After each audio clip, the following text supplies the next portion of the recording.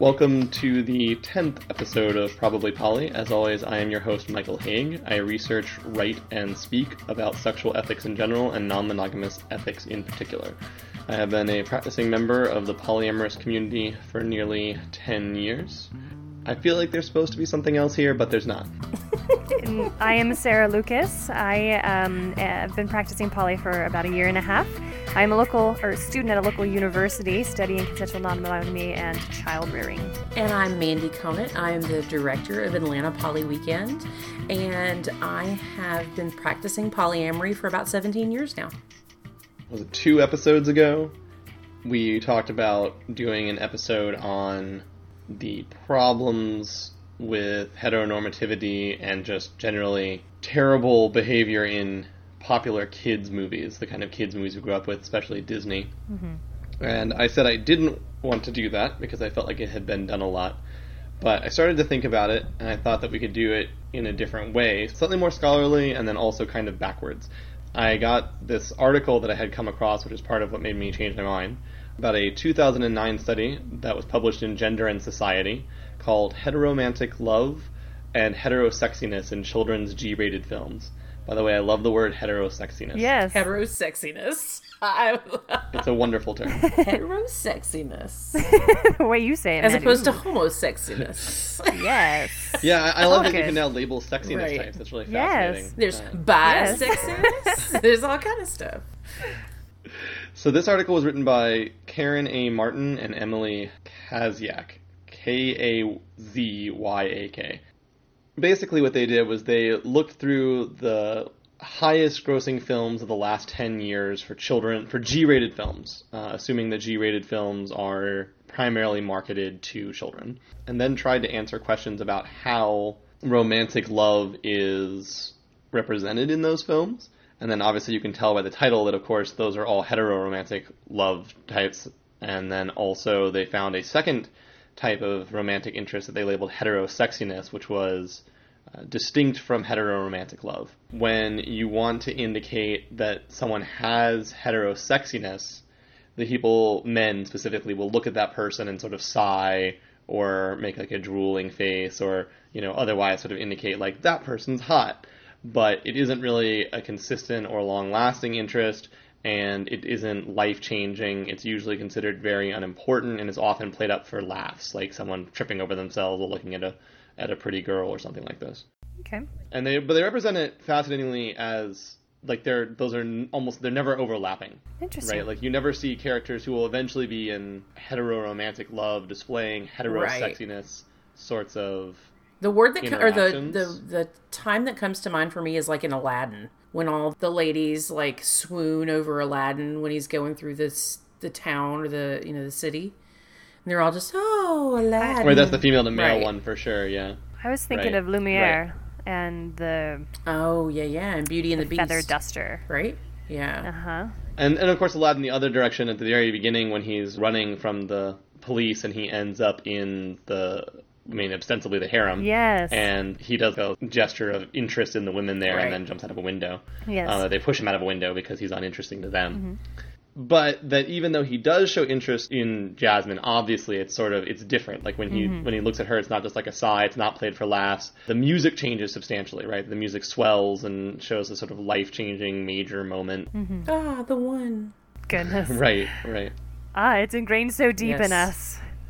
So the movies that were used in this study are produced by 3 different production companies: Disney, Castle Rock, I put Pixar in with Disney, and DreamWorks. Nickelodeon, 4. The movies are in descending year order: Chicken Little, The Polar Express, Finding Nemo, The Santa Claus 2, Monsters, Inc., The Princess Diaries, Chicken Run, Tarzan, Toy Story 2, A Bug's Life, Mulan, The Rugrats Movie, 101 Dalmatians, The Hunchback of Notre Dame, Toy Story, the original, Pocahontas, The Lion King, Aladdin, Beauty and the Beast, The Little Mermaid. So the list goes from 1997 to 2005. The upshots going through here that might be important to us. Quote, we looked at the movies themselves rather than the children's reception of them because of the difficulty of research with young children generally, especially around issues of sexuality, which we've talked about before. Right. It's difficult to do sexual studies, especially on children, which is a continuing problem for the polyamorous community to get sort of validation that we're not damaging to children. So this is definitely a kind of thing where they look at the movies and go, well, what do we think they're getting out of it, instead of being able to ask the kids what they're getting out of it. So the other thing, and I don't know how many of you remember this, but I remember watching Fern Gully every day for 2 years. I love Fern Gully. I would come home Did and you watch really? that movie. Fern Gully is the shit. Yeah, but I didn't do once. it that much for many movies, but for most movies I watched them repetitiously. Yeah. As a child. Okay. And that's pretty common for children to Yes. have favorite movies they watch dozens of times. Same. As opposed to where I don't think as an adult there's any movie that I've watched more than like 15 times in over like 20 years, whereas I would watch a movie 15 times In a over week. a year, easily. Number week. Yeah. When Blockbuster was still a thing, I had like my 7 favorite movies, and I would just rent them in rotation. We'd go, which of these 7 There you movies go. am I getting? One of the things that they said that they cited other articles that it looks like children actually comprehend more on each of the watchings than they did before, which is why children seem to like to watch them repetitiously. So part of why you might find watching the same movie boring is you're only going to get something out of it the first couple of times. And then after that, you're probably seeing everything that there is to see because you're getting all of the jokes and the references. Whereas children are actually analyzing new layers to the movie that they didn't see before, so that in movies they have seen lots of times, they actually see even the hidden layers that we as adults go, it's okay that they have that weird sexual reference because no kid will get it. The kids get it on view like 10, 12, 14, because they have so much time to find it. But do they get it to the level that we get it? You know what I mean? I remember being 8 and spending all my time trying to track down the sexual references in Disney movies. There was a penis in the art of the front of Little Mermaid, the case that I had. I remember tracking that down and showing that to all my friends. It was like one of my prized possessions, how ridiculous it was that there was a penis there. So I understood that was a sex joke of some variety, and I remember tracking down when Lion King came out. I was a little older at that point, like 13 or something. The scene where when Simba falls on a cliff and dust comes out, if you pause it spells sex in the air. Yeah, I remember that. I remember tracking that sort of stuff down. Yeah. I'm not sure.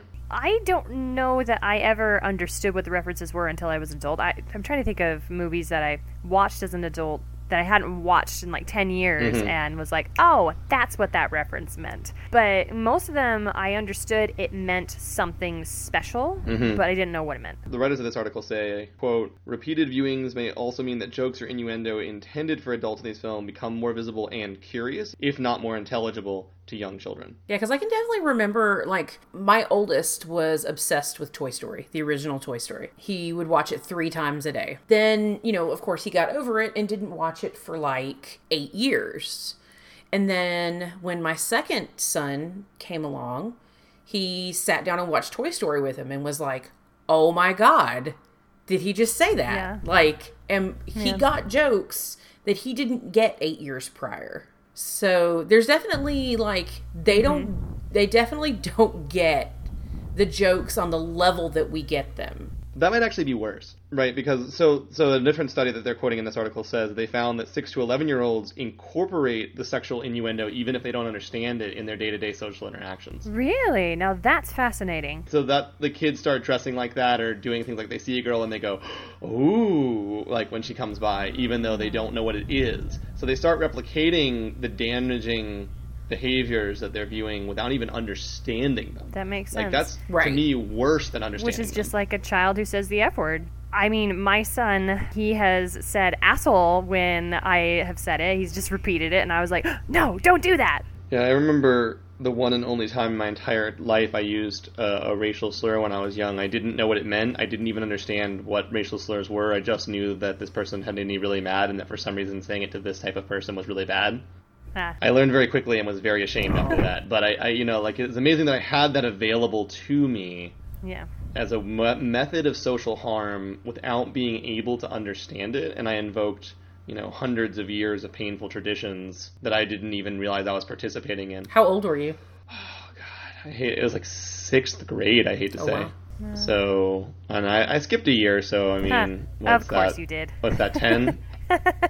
Oh, so that'd be 10, right? I started when I was 4, and then 6 grades. 10, 11. 10, so I was like 10 or 11. So I would have never. I did not have a clue what the word was. After it was explained to me, I was like, man, I would never have said that if I understood what this word was. I just knew that it was hurtful. Interesting thing I just remembered about my childhood. I understood as a child that when you fell in love, you got married, you got pregnant, right? But it didn't always happen in that order. Sometimes you fell in love, you got pregnant. So when I had the Birds and the Bees talk, the reason I had it is I had written a story for my friend for her birthday. We all wrote stories for each other. And at the end of the story, I said that we had gone out on a date with our 2 crushes and I almost got pregnant. And that's how I got the Birds and the Bees talk. So at 8 years old, I understood this thing that I didn't understand and used it in an appropriate context. And because of the socialization that had been placed upon me. And I wouldn't have said that had I known. And after that, I was like, oh, goodness, I don't want to talk about that. If somebody hadn't stopped you, you would have been married already. Seriously, right? Sure. Or you would have thought you were married anyway. This goes back to the article I cited last time about how mothers check to see if they feel like their children are displaying the correct tendencies. Is they ask if they're doing play like I have a girlfriend. But of course they're watching these movies and copying them with having no clue what the behaviors are. So of course they're doing that, and they're performing it without even knowing what they're performing. So I mean, obviously, when we said before that's a terrible method, but obviously it's a terrible method, but also just sort of the way that you become the things that you say or do. Right. Like, the way that's damaging. And not even to you, but also to other people. So like, you know that you don't know what you're doing. But someone else might understand the concept of what you're doing, but not realize that you don't, and they take it as the actual thing. Yes. Right, and so you go, oh, everybody wants to get married and get pregnant, even little kids. Man, I feel really left out. I must be weird. But in fact, most people are just replicating behaviors they don't understand. Of course, not shockingly, the movie studied had low rates of non-white people. Where non-whites did exist, they were stereotypical and often played for laughs. The movies were played for laughs? In the movies. No, the racial stereotypes. So like you're talking about Lumiere, he's French, right? And then so he has like a French accent, and then he has like the stereotypical like sexual behavior of chasing the French maid around. So think about the most sexual movie I've ever seen from Disney easily is Hunchback of Notre Dame. Like that movie, oh, you're right. I watched that one, was like, this is a movie for kids, are you kidding me? And it's because Esmeralda's character is non-white. And she's definitely more sexual. Yeah, she's more sexual, but I thought that was more the character, and they chose her race based on the history of the... I could be totally wrong on that, but I feel like her character, they need to display, like, this is someone who is ogled at because of the priest, of his reaction, to show his inappropriateness with it. I could be wrong. Now, granted, that is actually the plot line of that movie, that's right, of the original book. But she is racially different in the book as well. Oh, okay. Right. Yeah, she's Romani. Okay. I think in the movie they say gypsy, but often considered a racial slur, so depends on... I feel so naive because I thought gypsy was a lifestyle, not a racial... No, it actually comes from a racial slur. Okay. Right, it's a racial slur meaning Egyptian originally. Oh, makes sense. Okay, gypsy, Egyptian. I got it. Okay. There's a racial group that's actually descended from Indian origin, is usually a slightly darker skin tone that has traveled throughout Europe for a very long time, and for a while represented themselves as being Egyptian because Egyptians were thought of as being magical. So they did fortune telling and such, and they used what's called a traveler lifestyle, which means they travel from place to place and don't live in a location so much as a unit. The primary group in England is the Ramnachel, who are primarily racial demographic, but they also have Irish travelers, which are not related to the Rom genetically, but have a similar lifestyle and similar problems. So if you've ever seen the movie Snatch, for instance, the people in Snatch that have this the like Brad Pitt's character with the way out there accent, those are Irish travelers. So, no, they're a racial demographic, and gypsy is a slang or racial slur for them. I'm happy to know. And it's also used as a slur for other people now. Right, that's right. And so when people use it as a lifestyle, that's also really not great. It's sort of the same thing as if you were like, I'm a black soul when you're white. Oh, I'm happy I know this now. She'd say nomadic or troubadour or something along those lines as opposed to or say traveler. Gypsy. I mean, traveler is the lifestyle. Yeah. Right? That is commonly embodied by a lot of these groups. But So if you would say I want to be a traveler, I'm a traveling soul or something, like that's fine. But gypsy soul is not a great thing to say. And of course, different groups think different things. Sorry. Some of the people who are Rom say, like that's fine, call me gypsy, and some say no, it's horrible, it's a racial slur. So I think I have a shirt that I owned that said gypsy soul. I'm not even kidding. Oh my god, I feel terrible now. Okay. A lot of people have that shirt. That's a very popular shirt. It's a song, is it not? Probably, I don't know. I've seen at least a few people with that. I think my wife had that shirt at one point. Okay. So you're not alone. I'm not alone, but don't use it anymore, Sarah. Okay, got the message. And then, of course, they talk about how some people have been arguing you see this on the internet. Both people are arguing for, but then also people will do like the right what they call headcanons or something where they queer Disney plots. So they say like, the headcanons. Lumiere is in love with not Lumiere. Who's the little henchman in Beauty and the Beast who looks like he's in love with Gaston? Wait, Gaston's henchman. LeFou. Yeah. And then I think they actually did make him gay in the live-action movie. They actually made that really popular headcanon true in the live-action movie. But yeah, absolutely. I love those headcanons. There's one that I really, really love that mashes two movies together. It is The Little Mermaid and the dude from Treasure Planet, the one that's cast in outer space. Whatever that dude's character is, that's my favorite headcanon. They're so sexy. Okay, that's a ship, I think. That's a different than a... that's cool, because headcanon means could be true inside the plot. This could be true inside the universe, okay? Right. Do those characters exist in the same universe? Is that actually... It's not like they were very different storylines. Maybe I'm wrong. Universe. Stop I think you just mean my ship. Fantasy. You're ruining it. I think you mean that's your favorite ship. That's my favorite ship, yes. I just... We digress. Right. I digress. Okay. So, the main characteristic that they found for heteroromantic love portrayals was that for it to look like heteroromantic love, it would be portrayed as, they use the words, magical, exceptional, and transformative. Yeah. If we refer to Aladdin, when you were talking about the music swelling when he first sees Jasmine, and he says, wow, and his eyes get bigger. I'm sure they dilate his pupils, because that sounds like a Disney thing to do. Then I can't remember the monkey's name. I'm a little ashamed that I can't remember his name. Abu, yes, is trying to catch his gaze again. Like, he goes in front of him and says hello and runs his hands across his face. And which is another thing they note that consistently in especially Disney movies, but they also note are more heteroromantic and heterosexy in general than all the non-Disney movies they looked at correlated together, was that friend relationships were treated as unimportant by comparison and even insignificant to romantic relationships. So both Abu, his best friend, and then in The Lion King, Timon and Pumbaa are basically instantly abandoned upon meeting somebody that he's interested in romantically that they've barely met. Yeah, definitely secondary relationships. Yeah. And then say the three words again, Michael? The three words that were... Magical, exceptional, and transformative.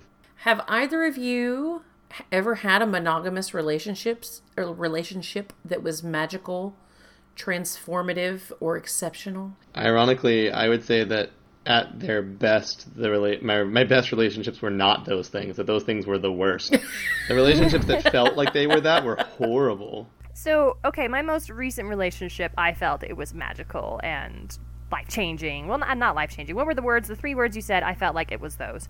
Magical, exceptional, and transformative. So if you say not life-changing, then it's not transformative, probably. But because they talk about things like transformative, meaning rechanging, your individual romance changes society, right? Like in Aladdin, they overturn the law saying commoners cannot marry royalty. In Little Mermaid, they overturn the custom of all the ocean and the land that mermaids don't marry humans. Oh, they're not even allowed to talk to them. Yeah, right? You can't even talk to them, and now the kingdoms are completely brought together. It solves the inner kingdom war between the merfolk and the land people. They definitely mean a lot of this stuff way more literally. Magical, here they mean things like transform a frog into a prince. Flying carpet. Yeah. No, the love itself is magic. Save your life, right? In Little Mermaid, if he loves you and kisses you, your life is literally saved. And you get legs. Yeah. Okay, so then no. I've definitely never gotten legs from a relationship. Particularly her legs. Goodness, I'd like that. Well, and of course, even as children, we understand that those are metaphorical for what we should be expecting out of romance. Like, no one, like, even as a child, I didn't expect to, like, literally get magic powers from dating someone. But I did see that as a sort of metaphor for the way I would feel or be changed, or, right, you know, what I could accomplish. The sort of love conquers all idea. I'd be curious to know how many little girls did kiss frogs. Oh, that would be great. I would love to collect that data. That'd be awesome. Like, I know people who have said that. Please, if you have actually kissed a frog, I would love to hear from you. I haven't. Yes. Let's hear from people who have done that. I remember. Who do I remember? Anyway, I've had friends who were like, "Yeah, I did that." No judgment. No judgment. Yeah, no judgment. Yes. But, we would just like to know. I'm just curious because I'm sure there have been. Oh yeah, I'm sure there were bunches. Yeah, I mean, it seems likely. So in their conclusion section, they also note that all of the romance in the movies looked at was constructed between gendered bodies. Meaning male and female. Oh, and there was a great distinction, I'm sure, between male and female. Yeah. Is it? Okay, yeah. I see. Quote, and in which the sexiness of feminine characters is subjected to the gaze of masculine characters. Yeah. Usually the value that the girl provides is by being attractive, physically. I guess in The Little Mermaid, there's some reciprocation of the attractiveness, like as far as like seeing the man as the sexy instead of everyone seeing the woman as the sexy. Well, and that was the movie that even as a kid, I saw the other direction, which I thought was weird, which was that I was like, all right, so Ariel pulled up on this boat. She looked through this peephole. She was like, that dude's hot. I'm gonna marry him. Yeah. You know, the only reson she got to save him is because she was kind of stalking him to begin with. Oh my gosh, I forgot. Yeah, she... Oh... Yeah, so I gotta say, that was the one movie where I would definitely call that sort of the other direction for her, which is she knew nothing about him, nothing good about him, and you just that he was cute. That was her takeaway. If you break all this down, she's really kind of a creeper. I mean, even as a very young child, I was like, man, really? Like, this is a terrible... But I think it's interesting that I noticed how unhealthy that was, and it wasn't until later that I noticed the other movies, where in all the other movies, that's what the guy does. And that's obviously not great. That I only noticed it when it was aimed at me. So, like, as a guy going, oh, the cute girl only likes him because he's super hot and knows nothing about him, that's terrifying. That, in and of itself, is interesting because I didn't notice it at all for, like, as a woman, as a young child. I didn't notice that this was being placed upon me, but you noticed, and it's because all of these different plot lines and ideas that were the same. Like, I got that was what I was supposed to do. I was supposed to be pretty. That was my role. Whereas you were like, I'm supposed to be dynamic. That's my role. And so when the roles are swapped, you noticed it. It was out of place, yeah. Exactly. I had an opportunity to notice it because it felt different. I was like, this is different than my expectation of how it ought to go. Yeah. And this goes back to those sort of those scripts that we get taught as young people that we internalize and then have to spend the rest of our life dismantling back to a healthy, functional state of human being. Yep. So what are some of the other really toxic messages that are built into this? So one of them is that nothing else is important next to romantic love, which is fundamentally apparently based on some form of sexual attraction. So they will abandon their parents, they will abandon their parents' guidance, their friendships, they'll abandon civilization, they will abandon anything and pay any price, they will die, they will sacrifice. Their species. Mm-hmm.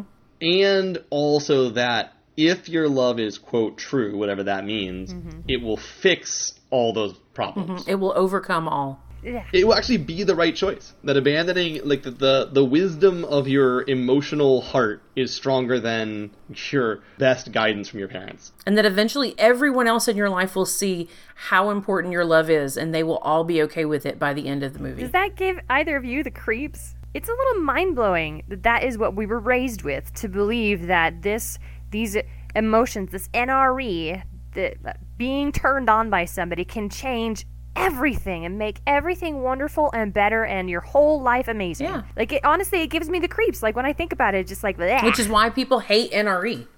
Because it turns them into Disney princesses. Except for it doesn't work out and things are horrible and you're miserable afterwards and you made terrible choices that you can't take back. Right. And I think Disney also makes that worse though, because you're not only are you getting the emotional cocktail, but you have an entire lifetime of indoctrination that says at some level that you can and should go with it. Mm-hmm. Yeah. And if you don't, you feel like you're failing at like love. Right. Right. To some and extent. if it doesn't work out that way, as much logic as you have, there's still this emotional part of me that like wants that little girl dream to still happen because it was ingrained so deep in me. Yet every relationship is going to fall short. And so like you said, it's like I feel like I'm failing in love. And I think that many people feel that as well. Like they are not doing it right. And so they keep chasing, and then they do the serial monogamy because this one wasn't good enough. Well, that's all right. The next one will be my fairy tale Prince Charming, Princess Gorgeous, you know? Oh, yeah. And that's what, you know, identifying females strive for in life is their prince and their castle and their little bluebirds and their little mice that clean their house. And that's, you know, that's the dream. And unfortunately, it's not. And you know what kills me is like the amount of people that have probably lost everything they've worked for in life chasing that dream, because like you said, it teaches us to give up everything, and that everything's going to work out if you just give up everything else in life to be with this person. And then of course it's not going to work out because that's stupid. And you've lost everything then. And it has scripts built in like, don't question. Right. Just do it. You have to believe for it to work. Oh yeah. Right. So if you question it, if you don't believe, that will fail. And if it doesn't work, it's because you didn't believe hard enough, or you didn't live up to something, or you weren't good enough. You need to be better. And when you are better, your prince will come, your princess will come, and then you'll believe and it will work. Okay, so how do we tie everything we just discussed back into polyamory? How does this all like affect the way that we poly, and how can we use it positively or I guess maybe positively? Could we? I feel like all relationship advice is relevant to all relationships. Hear, hear. That if you are going to understand where you have expectations that are unrealistic of yourself, of other people, and where those expectations come from, this is the sea we all swim in. We all grew up with these movies. We all grew up with this message. Regardless of where we've gone in our journey since, no one that I know has successfully deprogrammed all of this out of their brain. Yep. Like you said, Sarah, we still strive for that. Right. Yeah, which is just a little frustrating. When the NRE comes, it's like, yes, I found it. But like any problem, you have to know it exists, and you have to understand where it comes from to be able to overcome it. And to be able to remind yourself that you should and can overcome it, so that when the NRE ramps up and you think, oh, I should throw everything else under the bus for this new amazing relationship, you can be like, wait, those are scripts that I've learned that are not good for me, that are not accurate, and that are not universal. You know, there are lots of similar stories from other cultural groups, like I'm reading an ancient Chinese tale right now, where when the person, you know, starts to feel those emotions, they're like, oh God, no, it's going to destroy me and destroy my ability to make good decisions. You know, that it might not be desirable, that's not a universal belief. And, not that it's not desirable, it's pleasurable, but treating it like it's magical, like it affects the actual world around you in a mystically compelling way is just crazy. Yeah. It's a sort of group delusion. And the other thing that ties into, of course, is that we always have to be very aware of the heteronormative structure as polyamorous people. And this is specifically fascinating because, and this is what the authors talk about in the end during the conclusion, and that, the line about magical, powerful, transformative, is that despite heteroromantic love being taken as the norm, it also somehow claims that your experience of it will be extraordinary, and that everybody will experience that extraordinary experience. But the way that it's set up, you assume that most people won't get it, but that you will, was at least my memory of the setting. Only Aladdin and Jasmine had magical love in that whole movie. Nobody else succeeded at anything that even remotely looked like that. Well, because their love is special. Right. It's transformative. It transforms all of us. And it's linked into the idea of American exceptionalism. American exceptionalism is the belief that everybody could be Bill Gates, and that every individual thinks that they will be the next Bill Gates, and that if you fail to be that, it's somehow on you. Well, because we're taught we can be anything we want to be. Right.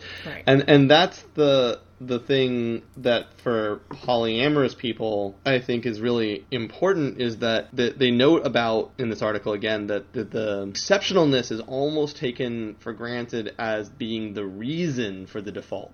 Heteronormative, mononormative love, really, in these movies, is taken as being something you automatically want because look at how magical, transformative, amazing it is when it's done right. To the point that when you're like, I want to not do that, people go, that's insane. And that's something that everybody who's polyamorous has had to overcome, but also that you can, I mean, how would you even start fitting these concepts into a polyamorous relationship and have them work, and what kind of friction does it cause, and what kind of friction does it cause for the individual people listening? And, you know, I mean, I almost moved to Mexico when I was, 18, to become like a runaway drug dealer with a girl that I was into. Like, oh, that is my favorite story you've ever told me about yourself. Oh, that is fantastic. You know, and it made so much sense to me at the time. I was like, of course, because I'm going to save her, and because you were in love, make our own fortune in the Wild West, and it's love will pay great. The bills. I love it. I love that story. Thank you for sharing that story.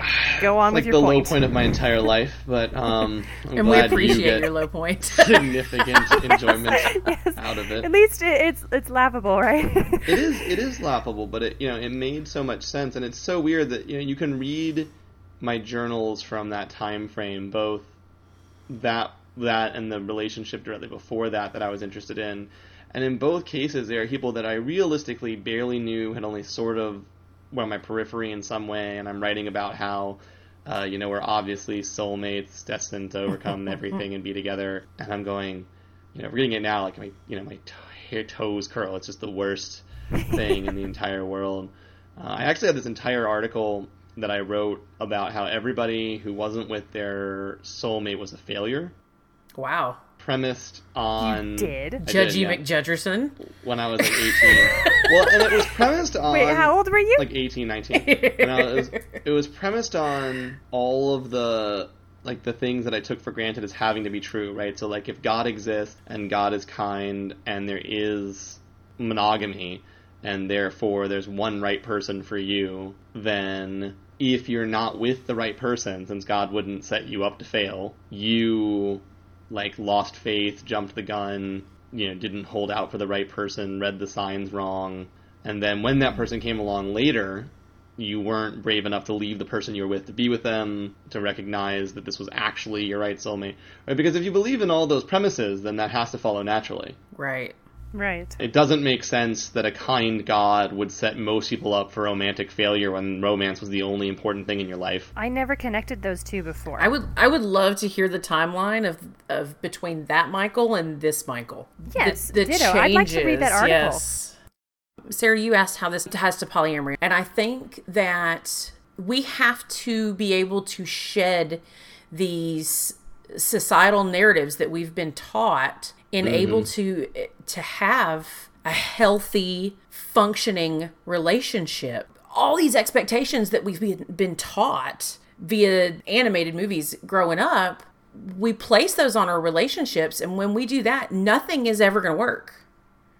You can't have a good relationship if you don't question these scripts, because they are awful. Right. All right, we've avoided going into supreme detail on these movies, but we still didn't manage to successfully do what I wanted to do. So we'll take the last short time to do the back half of this, which is I wanted people to suggest, or us to suggest, movies and analyze them backwards. So movies that we felt didn't have these things. I have this 2-year-old, and he's coming up on movie watching age, and I don't want him to watch most of the horrifically bad movies that set me up for 20 years of embarrassing, disturbing, mononormative, insane, stalker, psychotic behavior, and made me feel like a failure for not getting those things. I really enjoy Up. I don't know. Up has that whole, she's the one, my soulmate, my life mate. I don't know know that that's it. It's not necessarily has that magical and exceptionalness. It's just like this is his friend that he's. Well, no, maybe it does. I think if you watched Up and you didn't watch any of these other movies, it would probably be pretty safe. I think we read the rest of that into it. Because, I mean, they just basically have flashbacks and sadness, and he decides he doesn't want to live, I guess, in the world anymore without this person in it. And that's obviously a pretty monogamous issue. I think Finding Nemo is probably a good example as well. Finding Nemo is There good. is a little bit of the love thing. Yeah, because, I mean, he and Dory, like, Marlin and Dory, they have a love, but it never directly implies that it's romantic. No, I believe that it's friendship. I don't think it's a romantic. I believe I think so that's too. right. Yeah. Moana. Right. Moana's another good one. Moana, yes. All right, but so let's talk about sort of through what's not just like here's a list, but like so in Lilo and Stitch, right? We like the developed, chosen family story arc, Valuing people rather than the relationship. I think. I think that in many of the movies that we've discussed earlier, like Little Mermaid and such, it's more like placing value on what the relationship ought to be rather than just who the person is. and also actually sort of honoring the relationships that you do have in the order that you have them. The older sister in Lilo and Stitch, whose name I cannot remember. Nani? So Nani has a guy that's a love interest that she's interested in, and it's pretty healthy that she has like a friendship for, that she has shared experiences and shared location with, and she puts that on the back burner to deal with her very important guardianship relationship with her sister.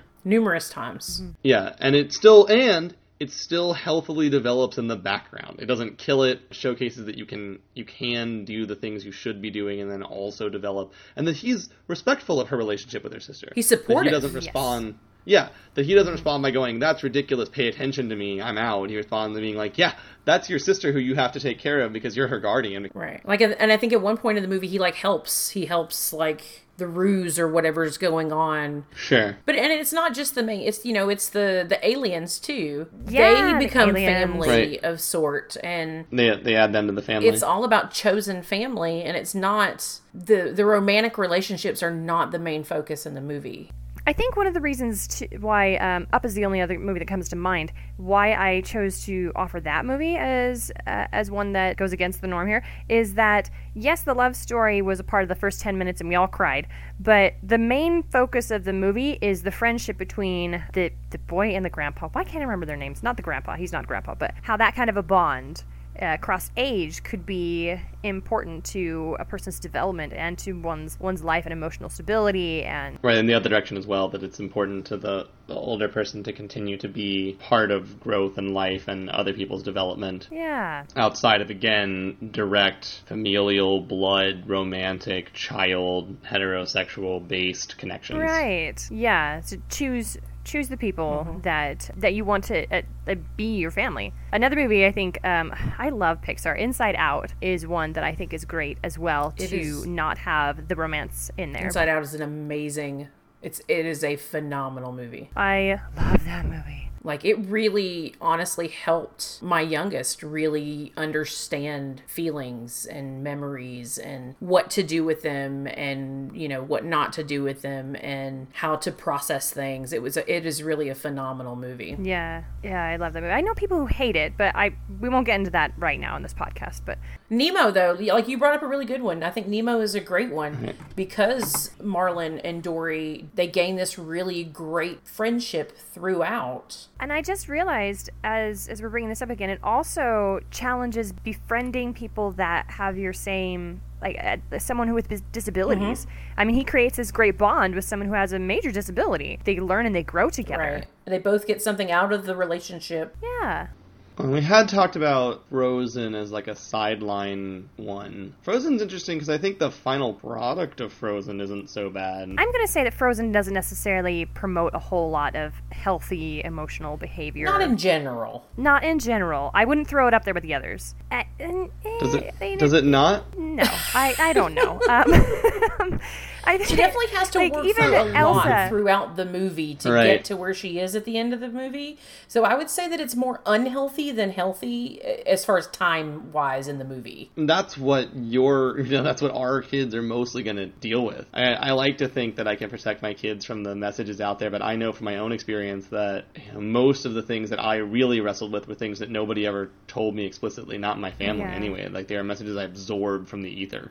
Like, that you're not supposed to have ugly emotions, per se, is something that nobody ever really told me, but that I definitely was aware of, that, losing control of your emotions, getting angry, that sort of thing wasn't really acceptable. And the conceal, don't feel plot line, that they were like, don't have your actual emotional response, have this fake emotional response, be the people other people need you to be, and that how that doesn't work, right? That it showcases that it doesn't work. And they're really two different storylines because, and in a weird way, Disney got lucky with Frozen, right? Because as I think a lot of people know, the story was supposed to be that Elsa goes up and just goes off and is an ice witch, and they stop her and have a romance, and she's the bad guy. And Idina Menzel with her Let It Go performance changed it all. Right. After they heard Let It Go, they were like, that's way too inspirational. Let's do something else with it. But I did like that they eventually settled on, in the rewriting, that the sisterly love is what saved the kingdom. Yeah, I'll give it that for sure. I mean, the idea that there was an "I love you" on the